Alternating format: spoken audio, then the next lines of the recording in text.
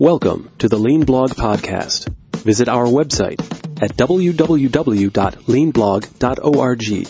Now, here's your host, Mark Graban. Hi, this is Mark Graban, and welcome to episode 416 of the podcast for June 2nd, 2021.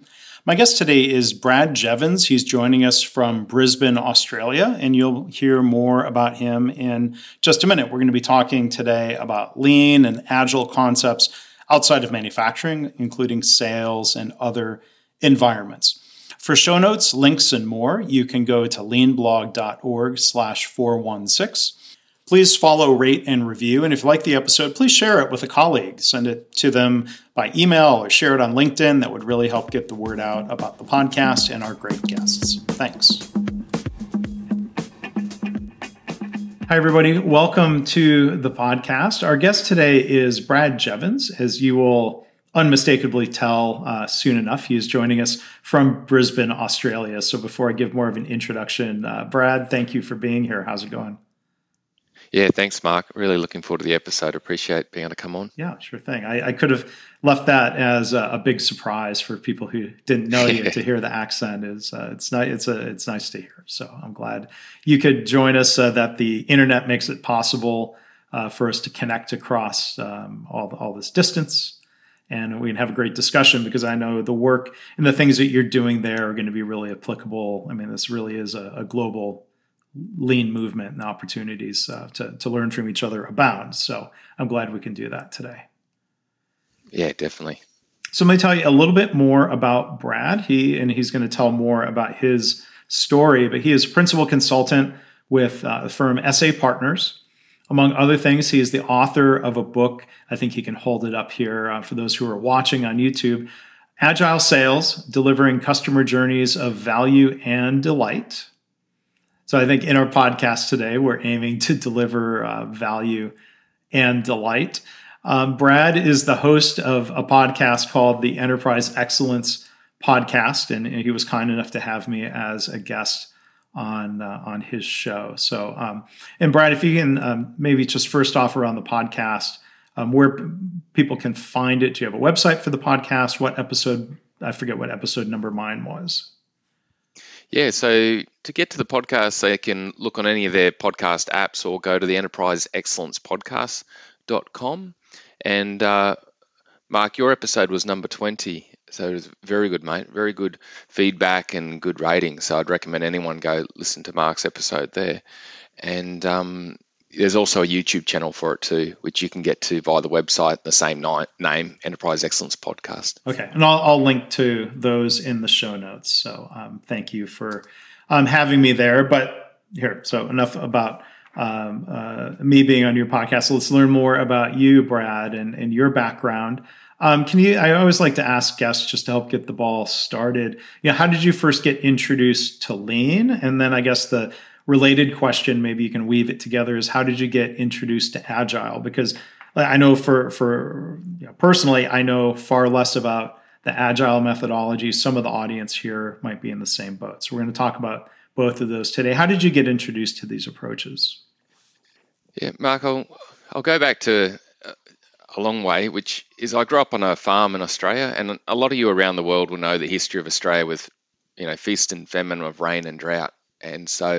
And it was a small farm, so sometimes when you got a larger farm, the impact's not as hard. But I grew up on a small to medium-sized farm, and you grew up in scarcity. Like it was tough, and so it taught you from an early age to be efficient, do more with less. You've got to bond as a team because you're remote. The people, your family around you, is who you're around the whole time, and so I think that taught me a lot of the behavioural traits and things that I needed to really go into this career. The only negative of Australian farming is that there's this saying called bind it up with wire to get the show back on the road. So there's a bit of a patch it up type of culture. Yeah. So the shift into more scientific thinking and root cause is needed. So I'll just say it's not all glorious in that regard. Sure. But when I got to university, I focused in on Japan, not because of process or anything like that, just because of love of the culture. And that took me down that rabbit warren of really learning about Toyota production systems and total quality management and also studied McDonaldization back then. There is such a thing as McDonaldization, and it was really good. And I think it just linked with that passion of growing up, where it was all about having to really be efficient and effective at what you do, and also focus on, the family culture and the bond to really succeed. And I heard this coming out of all this study on Japan, this ultimate focus on teamwork, this ultimate focus on people, this ultimate focus on systems. And I just, bound to it. And then early on in my career, I got involved in the software world, and more for a manufacturing point of view. So it was software for automation, but I discovered Agile and learned about the different Scrum techniques coming through and Agile. And really, even Jeff Sutherland and Ken Schwab are the founders of Scrum, which really is predominantly what Agile's about. They notify that it comes from Lean. They openly say that Agile's built off of Lean philosophies and Lean practices. And they're passionate about Taiichi Ohno, and they're passionate about the work of Jeff Leiker and Mike Rothra and so many others. I think again, it's got the same philosophy of how do we form high performance, high cultural focused teams to deliver great outcomes. And so it's very, very similar. So I want to go back and touch on, or have you elaborate, Brad, on a couple of things that you brought up. You mentioned growing up on a farm. I mean, there are many, I think, associations between Toyota and farming. Toyota, they say, Honda is the big city company, and Toyota is the farmers, because in the outskirts of Nagoya and Toyota City is surrounded by farmland. And do you think, is there a certain kind of longer term perspective when it comes to growing crops versus growing people, growing an organization, if you will? Yeah, I think there's high connections. When I was growing up, my father and also neighbors who I'd go over and do work for, they would just say things to me like, Brad, don't pick something up twice. So there was a saying like that. There was a saying on focus on the right pace. You want to be able to run the whole day and get through the day. You don't want to overburden the machine. You don't want to overburden yourself. All these sayings that were just folklore, and it led into my behavior. The other thing that's interesting too, guys, and I found this out at the end of an episode I recorded with Jeff Sutherland, one of the founders of Scrum and Agile. Jeff grew up on a dairy farm. I think there's something innately when you're at the mercy of nature and you're in your family and you've got to survive and succeed, and it's about a dynasty. So there's a bigger purpose to it too, in farming, because most farmers you talk to, it's about, what's your purpose? It's never to make money. It's to hand this down to the next generation. And it drives them so emotionally. Like I could go down a rabbit warren on that one, but it's there's some really great elements to what we know as best practice, Lean and Agile nowadays.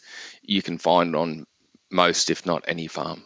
And I mean, when you talk about handing it down to other generations, I mean, the ability to do so requires making money, but I'm guessing there's a difference between short term and longer term, that you wouldn't want to do something in the short term.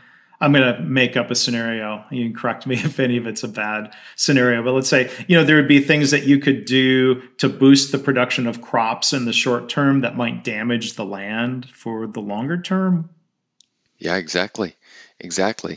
You need to be thinking about every element of what you're doing, because profit, of course, is a part of being able to hand it down. But that longer term perspective of what's going to be happening on this land in 50 years when my grandchild's got it plays a part. And it is longer term thinking, Mark, exactly what you said, because when you're talking that purpose of, I want to hand this on to the next generation, it's not about yourself. It's about doing what you can do for that generation. Unfortunately, many of the farmers have so many other forces coming at them, largely from Mother Nature, that can really make their life tough at times. It's a wonderful life, and when things are high pressure and stressful, I still place myself back on the farm and imagine some of the things I used to do there. But yeah, Mother Nature, and it's tough. So one other thing I wanted to ask you, Brad, that you mentioned earlier. The phrase, the word McDonald'sization. Certain things that come to mind to me, but also I'll just ask you, like, what were you taught about that phrase? What does that mean to you?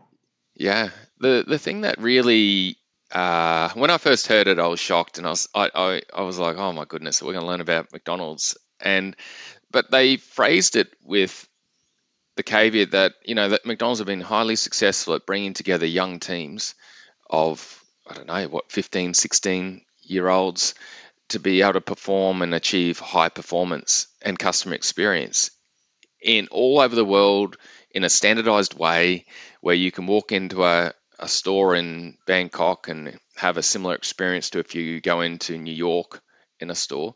It's quite amazing. So again, just like Lean and Agile, the whole foundation of it comes back to high performance teams, and then using elements of Lean and Agile to actually achieve great results for customers. And you see the evolution of McDonald's, where originally they had a Kanban. Like, you would go into the store and there was a Kanban of burgers, and then they've now got it to a place where it's more single piece flow. And you look at McDonald's and they've, introduced self-service to get more flow in through the store and get rid of the queues. So the whole thinking of, just like Lean, just like Agile, McDonaldization, it starts with the high performance teams, and then it goes rapidly to how do we make value flow for customers, the right value that customers actually want. Yeah, and I think there are probably there are elements of system design and flow and standardization, and the perception of McDonald's is that everything is in a procedure, binders of procedures. In a way, it might be considered standard work, but the one thing that might be a little different is the culture around Kaizen. And I'm guessing based on perceptions. I've never worked at a McDonald's. I worked at a fast food restaurant when I was in high school, and I didn't do that very long. That wasn't a good fit for me. But I don't remember being engaged in improvement, and maybe that doesn't work because of the risk around food safety or flavor. Maybe they have to be so concerned about standardization that maybe they're not engaging people the way for a while Starbucks was teaching Kaizen, lean inspired continuous improvement to the baristas and the store managers, instead of just dictating from Seattle headquarters.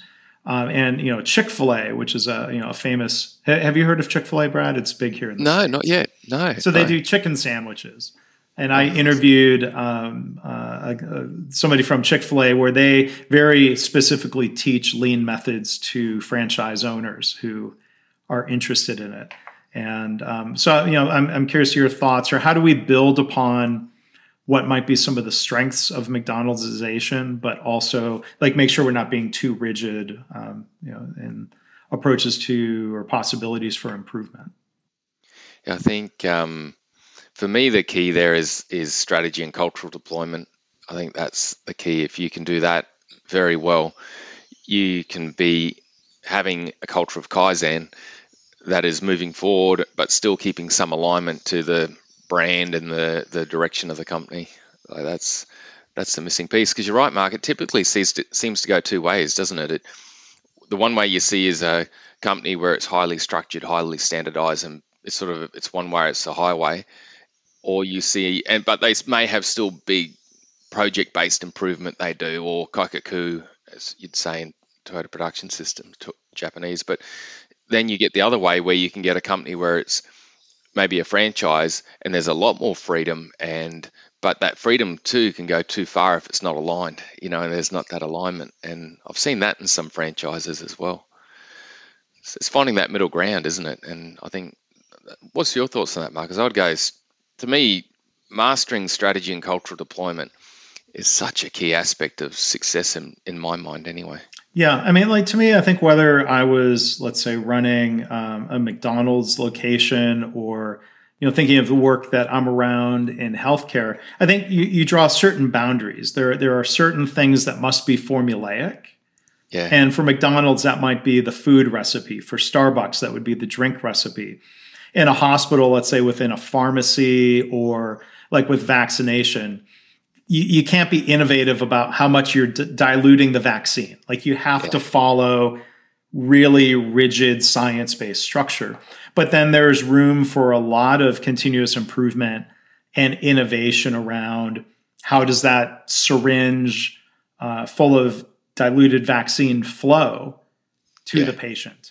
How does somebody arrange their workstation that they're using when they're giving the injection? So to me, I think you just sort of, you talk about what is completely non-negotiable. There are certain things that cannot be changed, or they have to be done through some strategic controlled initiative. But then there are a lot of things where you'd say, yeah, this is completely negotiable. Within these boundaries, you can figure out the best way to do the work. Yeah, it's a good point, Marcus. I think I'll give another example. Those sort of standards, it creates quality at the source in a way. Like I work a lot in marketing teams, like with my book, it's brought me into the sales and marketing world heavily.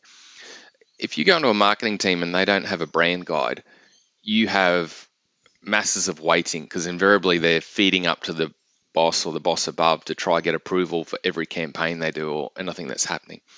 As soon as you put in place that the field around the goalposts, and that framework, you've then got flow, and you get this ultimate performance happening because they know the boundaries to work within. I once had a HR leader say to me that excellence in business is a lot like a football field. You've got the goalpost down the end of the field, the challenging goal, and then you've got this boundary line going around you. And there's like this, you've got this room you can move in, but there's some boundaries we need to work within.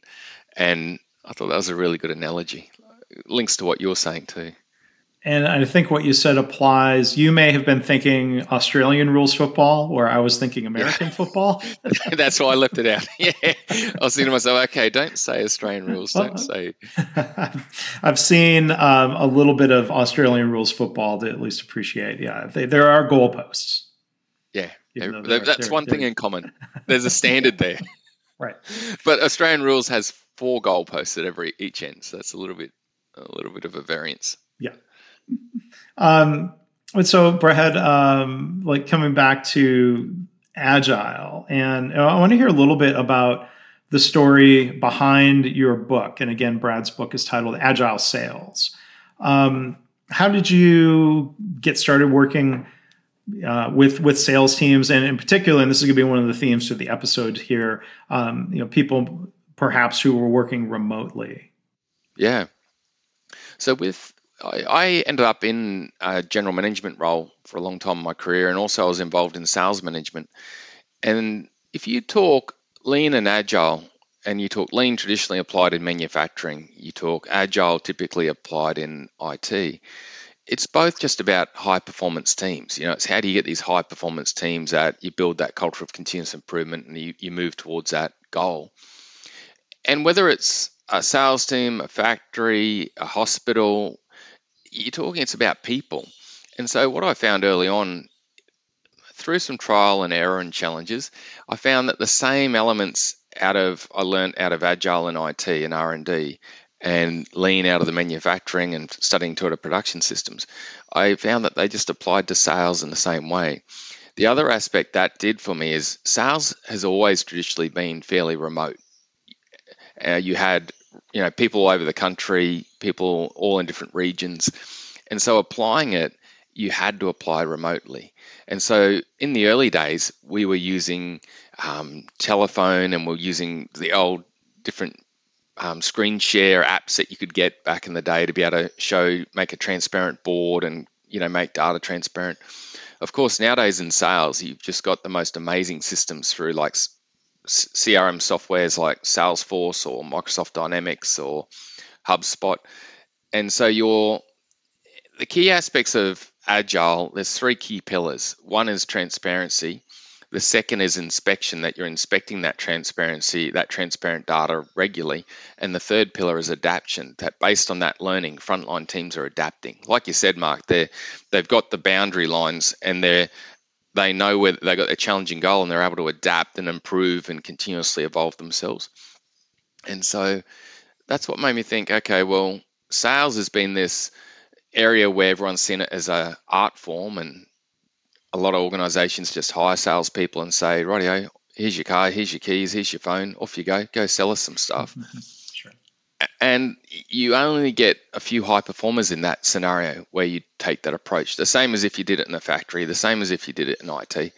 And so that's why I wrote that book first, because I was like, okay, this is an area that really needs help, because it's an area that has not had any sort of systems and scientific thinking and even high performance cultural approaches applied to it, because traditionally it's all been about books that have been written haven't been about systems and culture. They've been about how do you entice, manipulate, whatever you want to do, call it, a customer.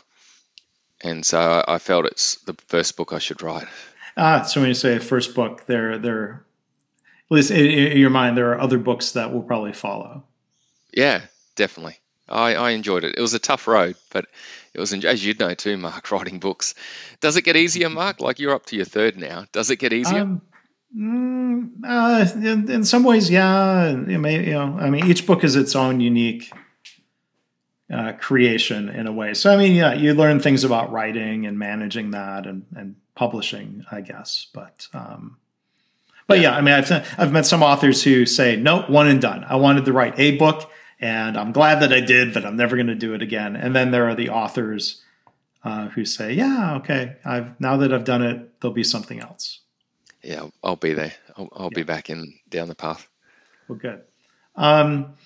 So I was wondering, we've got a lot of things we want to touch on here today, but, thinking back to, at the time of this recording, 11 months of, at least in the United States, for me, it's been 11 months. We'll call it roughly a year of life being upended, of course, with the pandemic and people adjusting to more remote work. What are some of the things that you've learned over this time about improvement work that's happening in more distributed workplaces? Yeah, I think the same applies remote as it does in person. It's just applied differently and more important in a way. So the thing I find whenever I go into an organization or I work with a team, I always look for what's the motivator first. What's the purpose? What's the reason why they want to change and do something better? And without that, I find not much happens. And you've got so many studies and books that have been written on it. John Kotter talks a lot about the burning platform, and he talks about that negative emotion. Like, a purpose for change can be a negative emotion. I think the critical thing you got to be careful of is that it doesn't go too far, because otherwise if you fire it up too far, people will just run away, jump ship or put their head in the sand. And then you've got, like recently, Simon Sinek writing about the just cause, more that positive emotion. Of course, he's famous for the start with why also. So I think it can be a negative or positive, but you've got to find that purpose. And I think if it can be aligned to the top level of the organization, that's powerful, but it doesn't have to be, as you and I know. It can be you're creating a beachhead, a pilot within your own department or your own division, and you're going to look to really start to integrate excellence into your team. I've got one company, Mark, where they've done it really well. Like, their company's mission has always been helping Australian organizations compete. Like, these guys sell packaging, Signet is the company name, and Insignia is their sister company. And through COVID, they went remote, so they've used Microsoft Teams largely. Like, there's so many platforms you can use, and they've shifted everything to that platform. And we've actually found some benefits.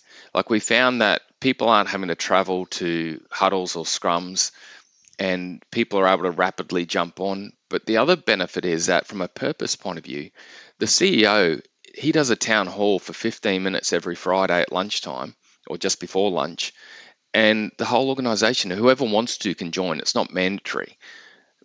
And of course, in that town hall, he's referring back to the purpose constantly. And he's talking about what's happening and impacting the company right now and what it means to the people. And, that's powerful. You could not do that prior to the pandemic and a lot of the shift where people have really gone remote in a big way. So I think they've taken that element of transparency and also the element of purpose and really taken it to another level. So you can think quite smartly now about how do we run our rhythms from frontline teams to middle management to executive, but also to how do we maybe put in more of a town hall approach or more that open transparency where people can opt into hearing. And it's not always the CEO who talks. Sometimes it's different executives that will rotate and talk, but they're just sharing things that are happening and linking it back to the purpose and also communicating what it means to the people as much as they can. That helps everyone feel safer. People love certainty and they love being in the loop.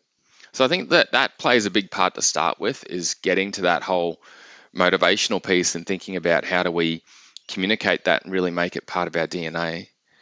And then also to allowing people to put it into their own language. So of course the sales team in that organization I'm talking about, well, their language of helping Australia compete is very easy, because it's, okay, well, I'm going to find out what my customers are focused on, what their challenges and goals are, and I'm going to see how I can help them. I'm going to see how I can run improvement with them. And they use a PDCA cycle. It's in different words, but it follows a PDCA cycle to help them. The warehouse team, their driver it's different. They've got a person down on the floor. He looks after the forklifts. So his driver is to do TPM and keep forklifts running, and he helps keep the site running. That allows them to dispatch, so that they make sure that people have got their supplies they need. So their whole driver is, we help Australian industry keep moving because we are slick at dispatch, and we really make sure we improve constantly to get better at how quickly can we get it out. And they're constantly pushing back how late they can dispatch, which means that more customers can order later in the day and get goods the next day.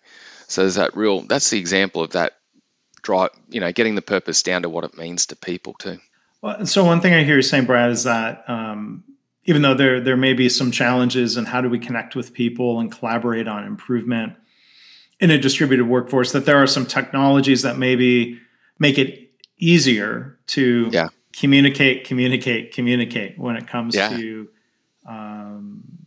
trying to create alignment in an organization. And maybe one of the challenges is how to turn that from really effective one-way communication to two-way communication. Like, how would you incorporate cycles of catch ball in an organization through technologies? Have you seen people work on that piece of it?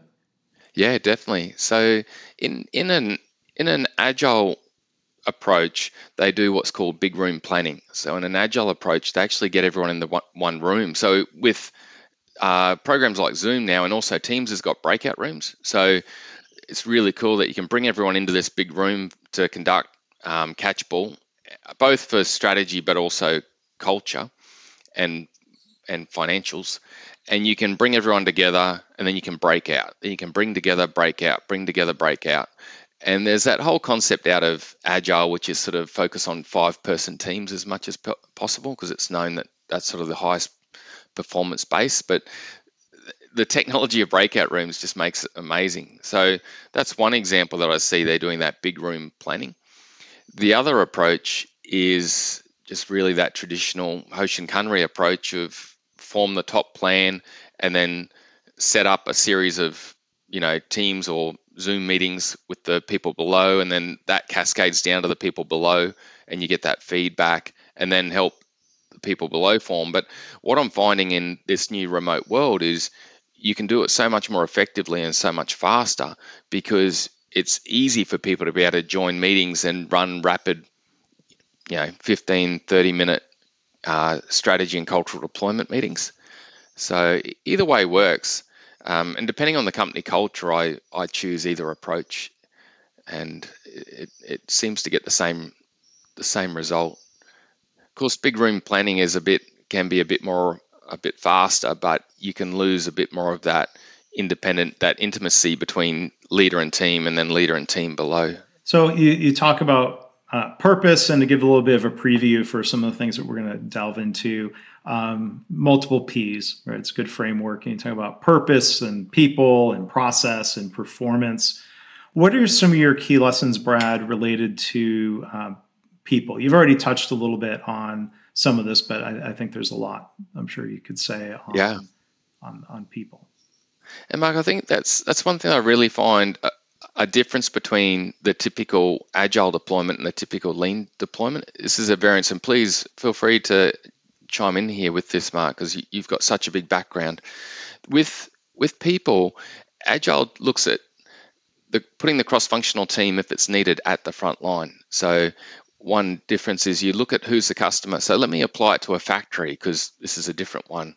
But you go to a factory and you go, who's the customer? The customer can be a machine. And so then you go, okay, so who's the team that we need working tightly together to keep that machine running? What capability do they need? And you choose your team based on that. The same in sales. In sales, you go, who's the customer? Okay, so the customer is a manufacturing customer and it's highly technical sale. Okay, well, who do we need working tightly together as a 4 or 5 person team to deliver great outcomes? Okay, well, it's not just a salesperson. We actually need the team to be a salesperson, a project or a technical person, a marketing person. And, we need these capabilities in that team. And so you form the team there, where a lot of the companies where I've myself anyway worked on a lean deployment, the cross-functional seems to happen at the divisional level, is where that true cross-functional happens. And so that's the team part. I've been doing a lot of that now, where in a company that really wants to amplify performance is just saying to them, okay, so who's the customer here? And who are the people that we need working together? Or what skills and capability do we need? One of the best examples in the world I see of this is special forces. When you look at a special forces team, there's a medic in there, in that 5-person team. There's a medic, there's a sniper, there's a demolitions expert. And then the role of those people is actually to cross-train the others, so that if unfortunately the medic gets injured or killed, they can still function. So it's really taking that philosophy and applying it to teams. But the autonomy and the empowerment you get in that scenario too is so great. And we all know how powerful that can be. So I find that taking members and forming them based on who the customer is for that process or that function. The one thing with teamwork in the remote world we're in now is there's a concept in Agile called quantum entanglement. And Agile have a lot of these patterns. So in Lean, we talk about behaviors. In Agile, they talk about patterns. These are patterns of behavior that determine success or failure. Quantum entanglement basically says that you need to entangle people where you need them to be able to work together and form that bond if you can. Now, in this world right now, we can't put people together easily for a number of months so they can really bond. But in traditional times, it was like, okay, let's put teams together for a while, let them really bond and form that connection, and then we can remotely move them apart and they can work remotely. And then quantum entanglement also says that you watch then key measures. So you watch cultural measures in your scrum or your huddle, and you watch performance measures. And over time, you'll see that they will plateau, because it's known that when people are remote, over time they can drift. The team bond, the team culture can drift. And so the concept is, once you see that happen, bring them back together and get them back together as a team for a period of time so that they can reform, reconnect, and then split again. I'm finding now in this world we're in right now, you can still achieve it, but you just need to be a bit more creative about it. Like Friday afternoon drinks and remote board games, or whatever you can do to allow people to just connect as a team on a human side. Of course, there's going to be stuff that draws them together with work and draws them apart, challenges that come up. But I think you can still create outcomes by being quite creative on what are some unique ways using virtual technology that we can bring people together to learn more about each other, live in each other's shoes more, show empathy to each other, find areas of relatedness and commonality that is actually, within a work context, but also outside of a work context. So I think that's what we need to do at the moment. We need to get creative as teams and think, how can we do that? I wanted to ask also, kind of thinking back to your time as a general manager. Many listeners here may be internal process improvement specialists or outside consultants. They don't have responsibility for the organization the way a general manager would. Were there lessons thinking back, even in traditional workplace environment, of lessons around engaging people? What does it really mean to create a learning organization? Yeah. as a general manager, Mark, back in the day, I was very fortunate because as a consultant or a business improvement lead in a business, you're cross-functional. Like your job is to be able to really understand and be able to help people and, guide people and influence, and that can be challenging. Whereas as a general manager, you are part of that direct cultural chain, and you can alter your behavior instantly to get better outcomes. Like it's amazing because you basically, you alter yourself, you will get movement. And so I think the key for me when you are in that general management position is to be constantly running PDCA each day, each week, reflecting on what you're seeing, but then also adjusting yourself, and then helping the team below you reflect and learn and adjust. And you can do this through one-on-ones. They're very important because that's where you can really focus in on the individual and help them. And also you can do it as part of teams, of course, as part of your scrum or your huddle or your toolbox or whatever you call it, your rapid performance meeting. And it's just, but again, as a GM, you're in the fortunate position that if you start demonstrating that behavior and then you start using language that demonstrates that behavior, you will instantly get movement. As long as people see there's a bigger purpose to you and they actually feel some sort of bond or connection to you, you've got a great chance. Because as soon as you shift to what you're talking about, Mark, where you go, okay, I want to create a learning organization, I'm going to demonstrate constant learning and improvement and reflection, using PDCA well in the way that I conduct myself and improve myself, and then I'm going to help others. You're in a great spot. And I think having that past experience as a general manager probably helps you in working with organizations today. I mean, because I would say, frankly, I mean, that's a gap in my professional experience. It's good because I also reflect, Mark, on the bad things that I did and the behaviors that negatively impacted the organization. And it gives me a level of humility in talking to others too, because even though I can be talking to a leader or observing a leader, and I could be thinking, oh my goodness, look at what's happening. But I've been there, I've done that. It's changing habit. Well, being aware and then changing habit is not easy. Sure. Not easy. That's hard for individuals. That makes organizational behavior change and culture change even more challenging. Yeah. It's that much more complex. Yeah, especially if you've got the pressures coming at you, because as we know, when you're under stress, your conscious mind stops working effectively. And so that's where it's so critical as a leader that you've, like you said, Mark, that you've got standard systems that help you break out of that. I can't think of any other way, especially if you are a leader and you have a lot of pressure coming at you, you actually need to block out the hour at the end of the week where you're going to reflect, and you need to hold to that like crazy. Like, to me, for a leader, I don't know if this might be hard for listeners, but Stephen Covey had that quadrant of important, not important, and then urgent, not urgent. And, he spoke how the quadrant of to be highly effective is actually being in that not important, important, not urgent. So being in important things that are not urgent, because these are the things you drop. But a lot of the things as a leader that you need to do to be able to really create that learning organization, to keep improving yourself, to improve others, to really be effective, they're not urgent in the world of noise and everything we've got coming at us. So without structuring something to keep those things sacred and make sure you prioritize them, they can get lost so easily. And I think we mainly call that leader-centered work, don't we? I think it applies to a CEO as much as it applies to a president, as much as it applies to middle management or frontline leadership, leader-centered work. And for the use of the word reflection as you did there, Brad, and people will I tend not to throw around the Japanese word for this. People say talking about hansei, just say reflection. I think there's maybe a recognition that, sure, reflection is important. But now, given an hour, if you were to say to me, okay, reflect, I might wonder, well, do I sit back in my chair? What's the structure, or is there standard work for reflection as opposed to just saying, okay, create the space and now reflect and something magical will happen?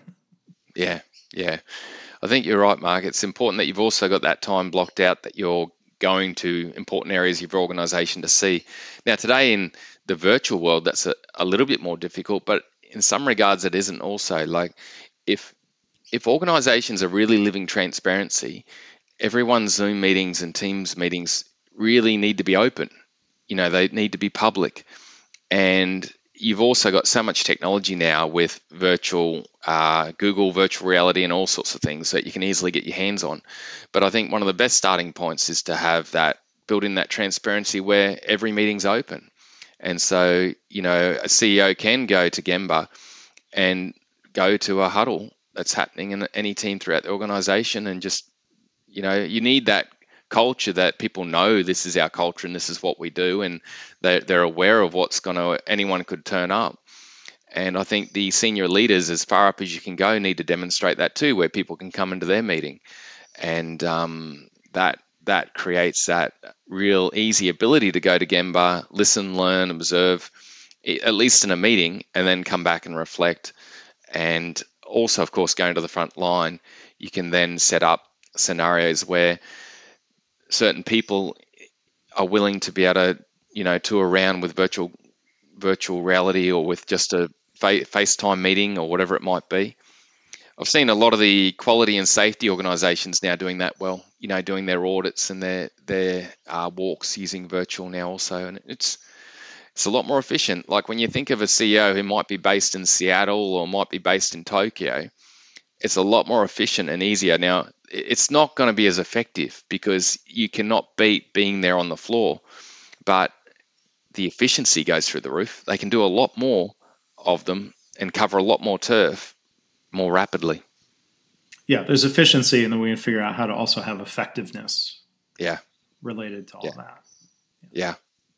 And not come across like you're spying also. Like you could go with Right. with cameras and things like that. It's just getting the cultural element right. And I guess what you do with the learning will demonstrate whether people see it as you're spying to beat people up, or whether you're actually doing it to learn and adjust your own behavior and help people to grow and develop. So I guess I've sort of answered my own question there, that, maybe there is a space where there's cameras and you can go to Gemba and just stand and observe through the cameras. It's what you do, what your behavior is off the back of that's going to determine positive or negative outcome. Yeah. It's definitely, it's the behaviors, because I can think of instances where a leader went out into the shop floor, or we might use the jargon of they went to the Gemba, hooray. Then they acted very badly. Yeah. Right. So not all factory floor or workplace visits are created equally. I think the behaviors matter greatly. Are we building trust? Are we being a helpful, supportive servant leader, or am I being a kind of punitive, focused cop, if you will? Yeah. I've seen one organization, Mark, where they've got cameras in the organization, but they also have a TV screen next to it. So the video of, like you see myself, would show up on the TV screen while I'm there at Gemba, which is similar to being in the circle, the old traditional put the circle on the floor, stand in the circle. It's similar to that. So the team members on the floor, or wherever they may be, can see that a particular leader or someone is there, and that they're just doing their time at the front line. And so you can get both outcomes through that. How low cost TV screens are nowadays too. It's not a big investment. But I think there's an important point there about the respect that's shown by giving transparency in all directions. It's not just that as the leader, I have visibility into the work, but I think there's a challenging, provocative question around, well, how much transparency is there about the work of leaders? Yeah. To let people within the organization. I assume that's what you meant when you say public. You mean relatively public within the boundaries of the workforce. Yeah, right? I think that's what's important. And there's ways to be public and still, like, say you're on an acquisition and there's conversations about an acquisition happening. There's ways to give that acquisition a code name, and, because no one really should properly know who it is apart from certain people. But there's ways that you can still talk about some touchy topics that need to be kept confidential and still have it transparent. And that's been used so much throughout history. Because that's the often line I will get from a senior leadership team. Oh, there's stuff we talk about that can't be public. It's like, well, there's ways that you can still do that and create transparency and keep that. Yeah, I mean, that was an argument against open bullpen layouts for offices, or the idea that the CEO is also going to be in a cubicle. Well, yeah, if they really need to have a confidential conversation, there's a room they can go to, but that could be done by exception instead of letting it dictate. Everything has to be locked down. Yeah, there's ways around it. It's sort of always just going that next why. Well, why? Is there other ways around this? Yep. Yeah. Why or why not? Why not have more transparency? Yeah. It certainly plays to that. What I've heard different studies that 70% of organizational behavior comes from what people see leaders do. I think there was actually an Australian lady that did that study, but I can't remember her name, sorry. But it's so true, because especially if a leader says one thing and then people see them do something else, that'll destroy culture quicker than anything will. Because there becomes that whole, they're a hypocrite, this is just rubbish. But if people see a leader demonstrate the behaviors that they want, sort of that old lead from the front, you'll more rapidly get that cultural change that you want. So we've talked about purpose and people. You've touched on process a little bit. I was wondering if you could share some more thoughts, again, kind of in particular in a COVID remote workplace environment. How can we learn about our process? How can we improve that process? Mark, I think this is one of the best outcomes of being remote with process is the amount of platforms now like that allow us to map in different technologies like Miro, Lucidchart. There's thousands of them. I couldn't name them all. But it's so easy for a team to come together and do whatever mapping technique is most pertinent to really try and understand that process, and also the way to visually represent process for employees who need to refresh themselves. Like everyone's got at their fingertips a computer now. So I've been doing so many events on customer journey mapping to help teams really create greater flow throughout the whole organization for their customers. I've just been using templates out of Lucidchart.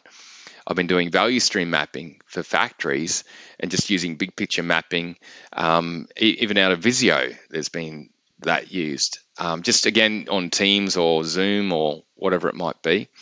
And then nowadays with having technology at your fingertips, the benefit of being able to do video work instructions, rapid video work instructions, or make your work instructions more visual, to update your work instructions is so quick because everyone's got them right there with them.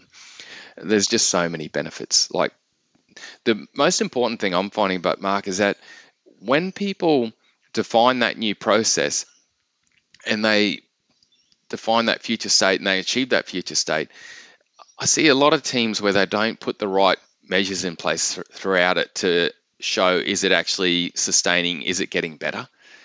And that's a real gap. Like I think teams, we need to be able to look at that. The goal we're after, what's our process? What's the goal? Who's the process for?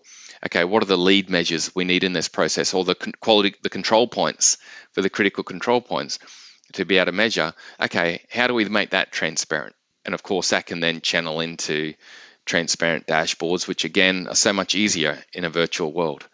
So it's just upside when it comes to process in the virtual world. Yeah.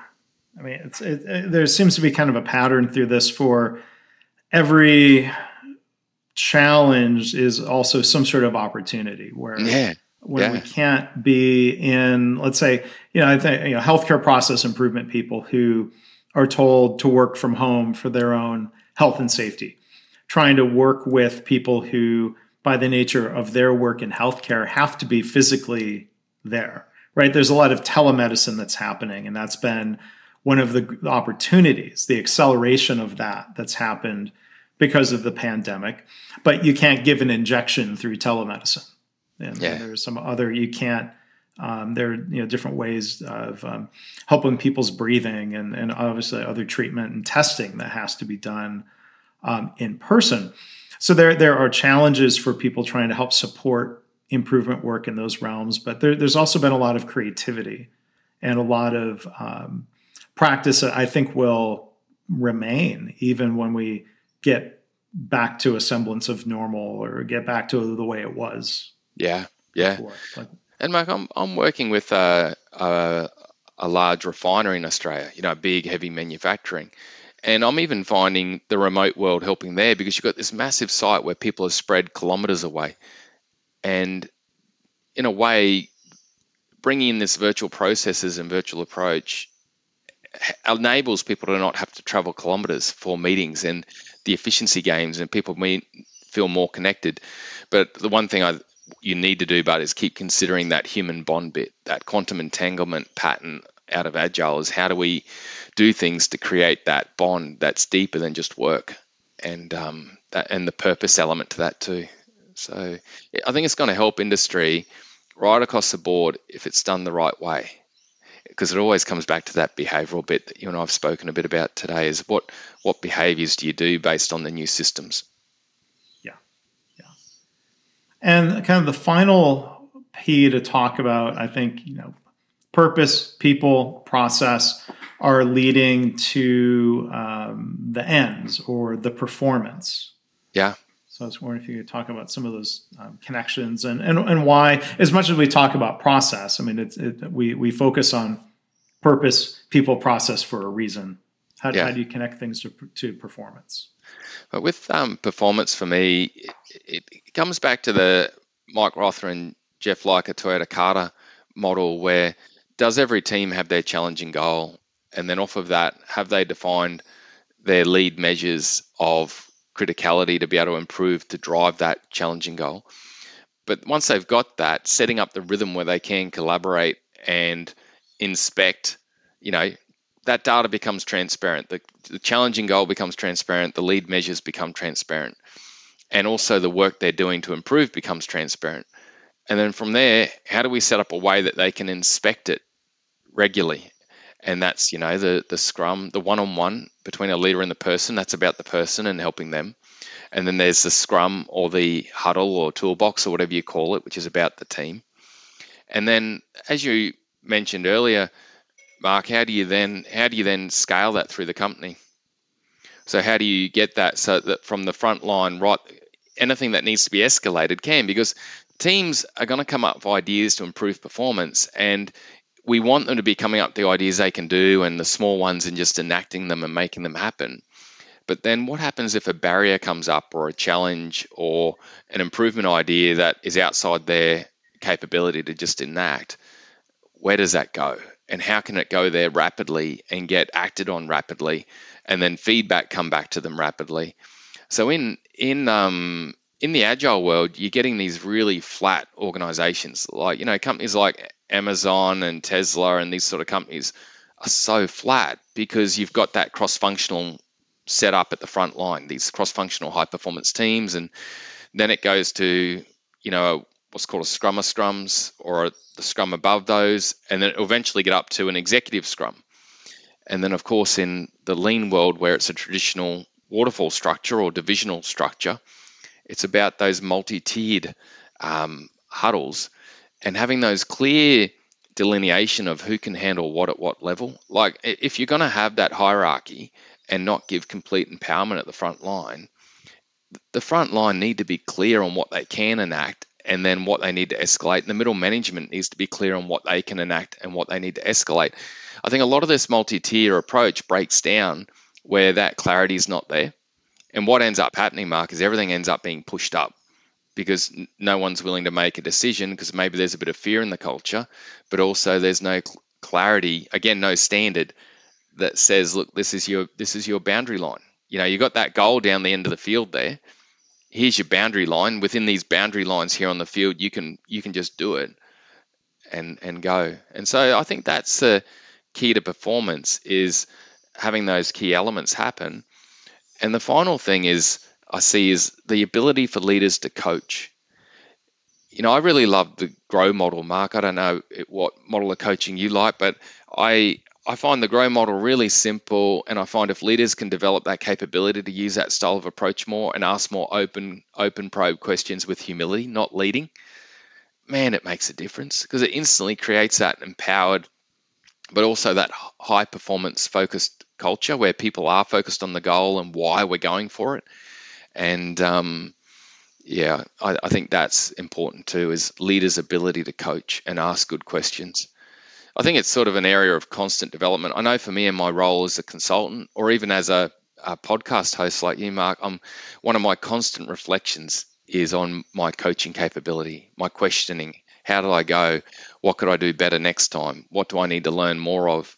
It's one of those critical aspects I think plays a big part in success or failure. Yeah, and I think there are a lot of good coaching models out there. The work of Edgar Schein is meaningful to me. The idea of humble coaching, humble consulting, humble inquiry.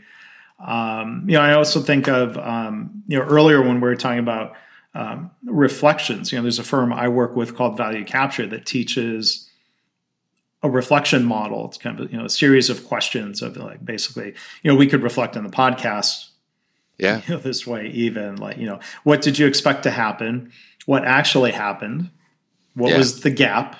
What do we learn from that gap or from that difference? What do we do differently next time?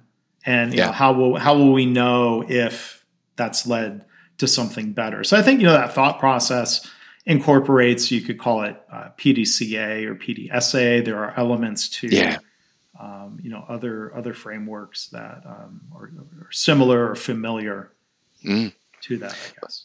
Mark, I think one thing I'd like to add to that performance bit and what you mentioned about reflection, and this might be good for the listeners who haven't come across the Agile techniques before.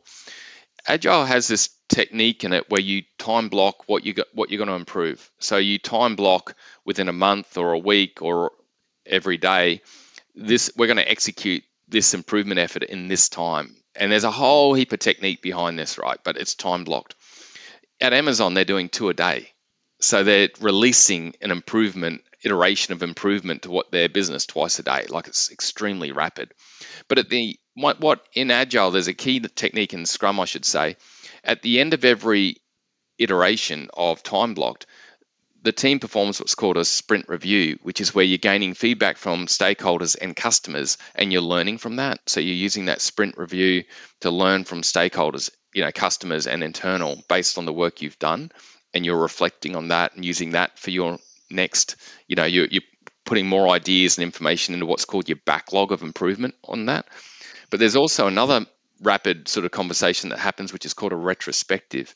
So this retrospective is where you're looking back on the sprint and the scrum that you've run and even the team culture, and you're going, how do we improve how we're improving? So it's like this retrospective on the improvement system and the team culture, and you're then using that to feed more improvement in to get better and faster at how we improve. It's a really good technique, and that's links directly to what you're saying about that, reflection and review. Yeah. So before we wrap up, again, our guest has been Brad Jevons. The book is Agile Sales: Delivering Customer Journeys of Value and Delight. So you can find that on Amazon for sure and other booksellers. SA Partners, I was wondering if you could tell us a little bit about the firm. I know Peter Hines is one of the co-founders. I've had a chance to talk to Peter before, and I've talked to some of your other colleagues from SA Partners. But if you can tell the audience a little bit about the firm and where they can learn more. Yeah, Mark, Peter exuded this passion for sustaining improvement. How do we really help people and create cultures with sustaining improvement? And I think that's just disseminated into the company. Peter's now running the Enterprise Excellence Network and doing a lot of great work on training and other work that he does. And SA Partners still exudes that culture of how do we help organizations establish and sustain a culture of continuous improvement and excellence. They're linked to the Shingo Institute, and they do a lot of the work with the Shingo Institute. And that's what drives me, is that purpose to the organization.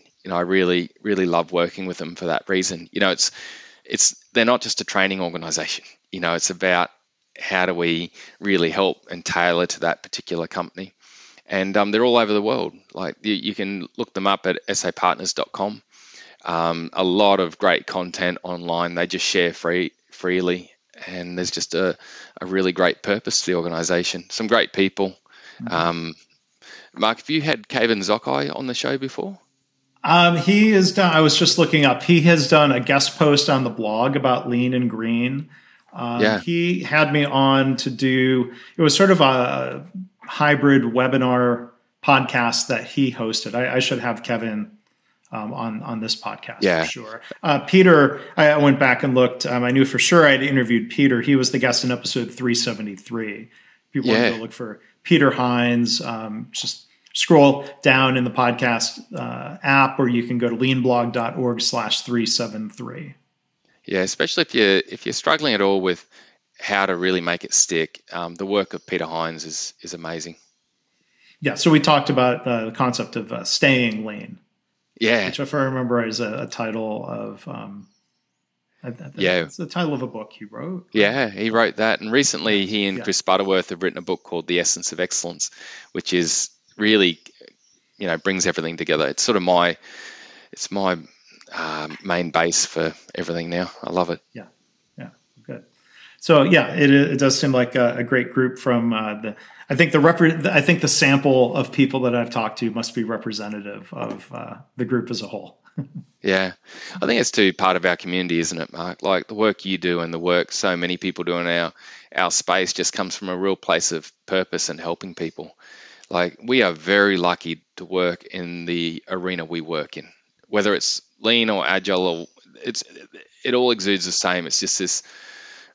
We're in it for the bigger game of trying to help our future. It's great.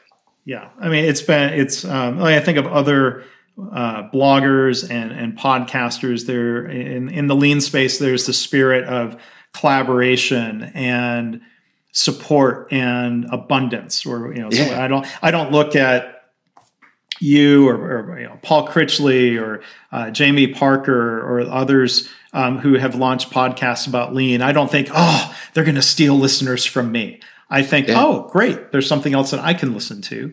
And, I think there's room for people to listen to all of these different podcasts and yours included. And, we've had this, networking group, I've mentioned a little bit at the front of some episodes, Lean Communicators. And we have a website, leancommunicators.com. And Brad and I were talking about getting him involved in that effort. So, it sticks out like a sore thumb if somebody is being territorial when it comes to lean and not being supportive and collaborative with others. So, thank you for sharing that spirit of collaboration with us, Brad. Yeah, it's kept me in the industry. I love it. If you can enjoy what you do for work, you're enjoying a lot of your life. So I've been very blessed. Yeah. And one other example, going back recently to episode 400 with Jeff Liker, you mentioned earlier Toyota Kata. And, I think the relationship and the collaboration between Jeff Liker and Mike Rother sets a good example where, Mike was literally Jeff's student. And then, Mike went and wrote the Toyota Kata framework. And then, Jeff realized going from the first edition to the second edition of the Toyota Way, I think, he got a lot right in that first book, of course, but he learned a lot in the process, and he very graciously gives credit to what now he has learned from Mike Rother. So, when the student can open the eyes a little bit more of the teacher, because look, that relationship, I don't know that relationship between them all that well, but clearly it hasn't splintered into like this sort of competitiveness of like, no, don't read his book. That's rubbish. My book is the only one that's good. Like there's a great, learning and collaboration demonstrated there. Yeah, Mark, that's a great example. That's a really good example. Yep. Well, Brad, thank you so much for, coming, being a guest on my podcast. I'm really glad that we could have a second conversation and build upon what we talked about the time not too long ago you hosted me on yours. So, and again, for the listeners, that podcast is the Enterprise Excellence Podcast. Thanks so much, Mark. I really enjoyed the conversations, as I did when you're on my show. And everyone, Mark's is, again, episode number 20, if you want to listen. Thanks so much, Mark. Well, again, I want to thank our guest, Brad Jevons, joining us from Brisbane, Australia. Again, for show notes, links, and more to his book, his podcast, and everything else that he does, you can go to leanblog.org/416. Thanks for listening. This has been the Lean Blog Podcast. For lean news and commentary updated daily, visit www.leanblog.org. If you have any questions or comments about this podcast, email Mark at leanpodcast@gmail.com.